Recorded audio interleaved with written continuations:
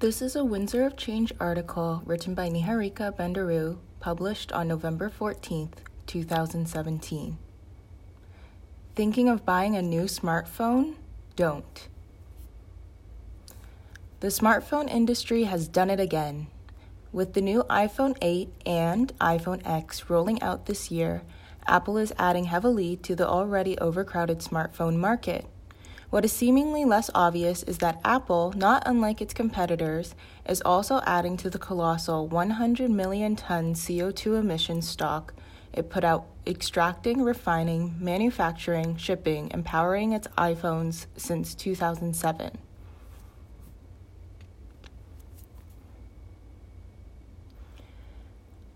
There's an image of each iPhone model from 2007 to the present with the caption, when broken down to a more comprehensible per unit quantity,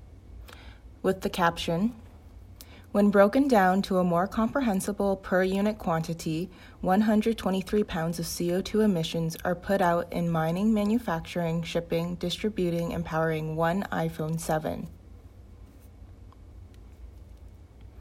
Samsung recalled over 4 million Galaxy Note 7 tablets last year due to complaints of exploding. That's million. That's million with an M. And it still hasn't released an effective strategy to deal with the e-waste being produced by these recalled devices. It's not always about the looks.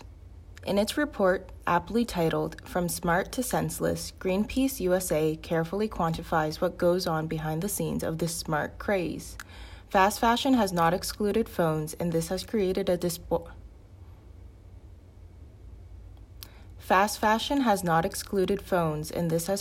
a diaspora of dilemmas. To quote a few, 1. 2007 and onwards has seen 968. I don't know what that is. Do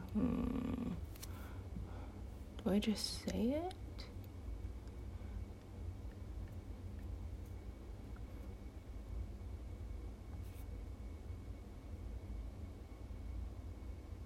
Terawatt hour. Okay.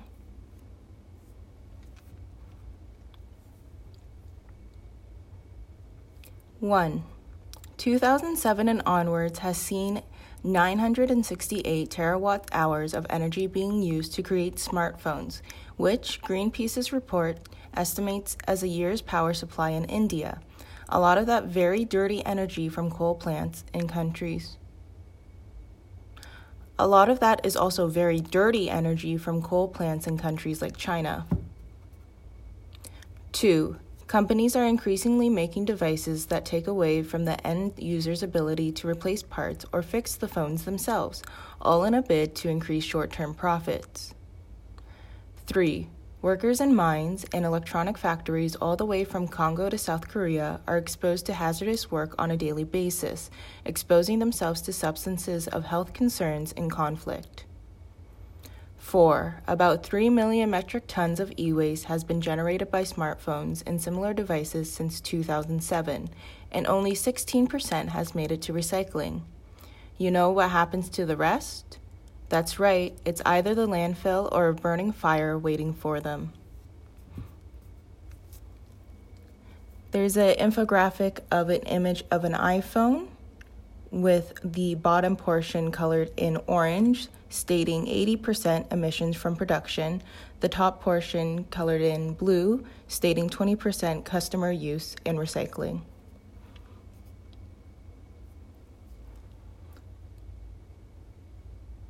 The report succinctly enumerates other problems that have risen from this phenomenon that is expected to go up to 6.1 billion phones globally in 2020. That's almost 70% of the world's current population. How do you like them apples? There are more smartphones than species of life on our planet by over 700 times. Now what? Original equipment manufacturers, OEMs, have woken up to this problem. Apple now employs a robot that takes no more than 11 seconds to separate various components of its phones before recycling. Consumers, too, are getting increasingly aware of the gimmicks phone manufacturers are trying to pull when they release 5 new models back-to-back with only slight increment changes. Customers, too, are getting increasingly aware of the gimmicks phone manufacturers are trying to pull when they release 5 new models back-to-back with only slight incremental changes to the technology. And, despite the struggle associated with repairing these phones that could easily last longer than their current induced average 2-year lifetime, consumers are increasingly demanding new phones to be built to last. If you're not already part of this cohort, here's how you can join in. Figure out ways to make your phone last. Don't take it to the washroom with you. You know you're going to drop it into you-know-what. Unplug your phone and charger when it's done charging to avoid phantom loads and decrease battery lifetimes. Use a phone cover. Yes, it's made of plastic, but it doesn't have any precious virgin metals in it. Fix it. While it's true that OEMs are making short-living smartphones, companies like iFixit are doing a great job of enabling the consumer and repairing them when all hope seems lost. They provide guides, walkthroughs, and tools, including fix times, to help you salvage that 1-year-old phone you accidentally dropped on gravel. Sell it for parts. If you need to upgrade, however, there's a way you can go about it sustainably. Sell it for parts. While the screen's broken, the precious metals inside can still be used in other phones by a responsible recycler. Silver can be used in solar panels, and tungsten in precious tools. Sell it for parts. When the screen's broken, the precious metals inside can still be used in other phones by a responsible recycler. Silver can be used in solar panels and tungsten in precision tools. Buy a used phone. Another way to avoid the new phone rut is to buy a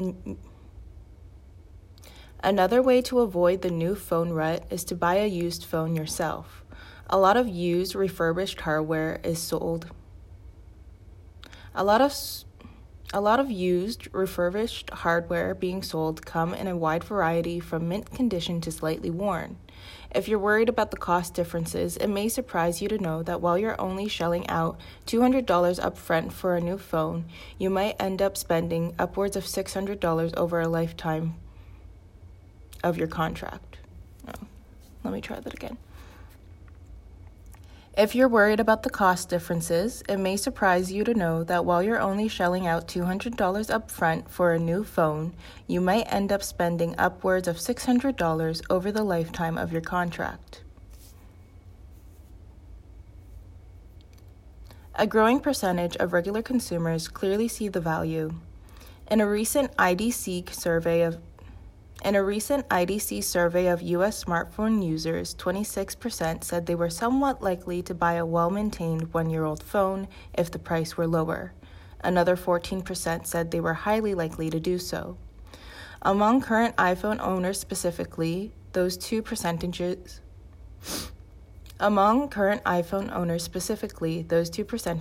were 25% and 9%. Tom Manelli, Recode.com. Crowdfund. Find and support any crowdfunding ventures that are trying to reduce this egregious problem. The Fair Phone, while not a crowdfunding opportunity, is one company that makes phones you can disassemble like Legos and are built to last, but hasn't been released in North America yet. Recycle responsibly. While curbside recycling is not an option for your old phones, a lot of organizations are dedicated to finding a post-consumer life use for them. Find out if any of your local electronic stores offer drop-offs for e-waste. The Devonshire Mall in Windsor hosts an annual e-waste recycling day and other programs. If you're in the U.S., there are enterprises like Gazelle that will buy your used phone off of you. Educate yourself. Ask questions. Reports like this one really hit the nail on the head when it comes to listing the problems associated with electronic consumption. Take a look at your phone and ask yourself what the materials are, where they are sourced from, and how much of it is recyclable. Most importantly, don't ignore the issues at hand. There's a YouTube video from WOC titled Why Your Old Phones Collect titled Why Your Old Phones Collect in a Junk Drawer of Sadness. All of these options are a lot better than adding to your graveyard of phones.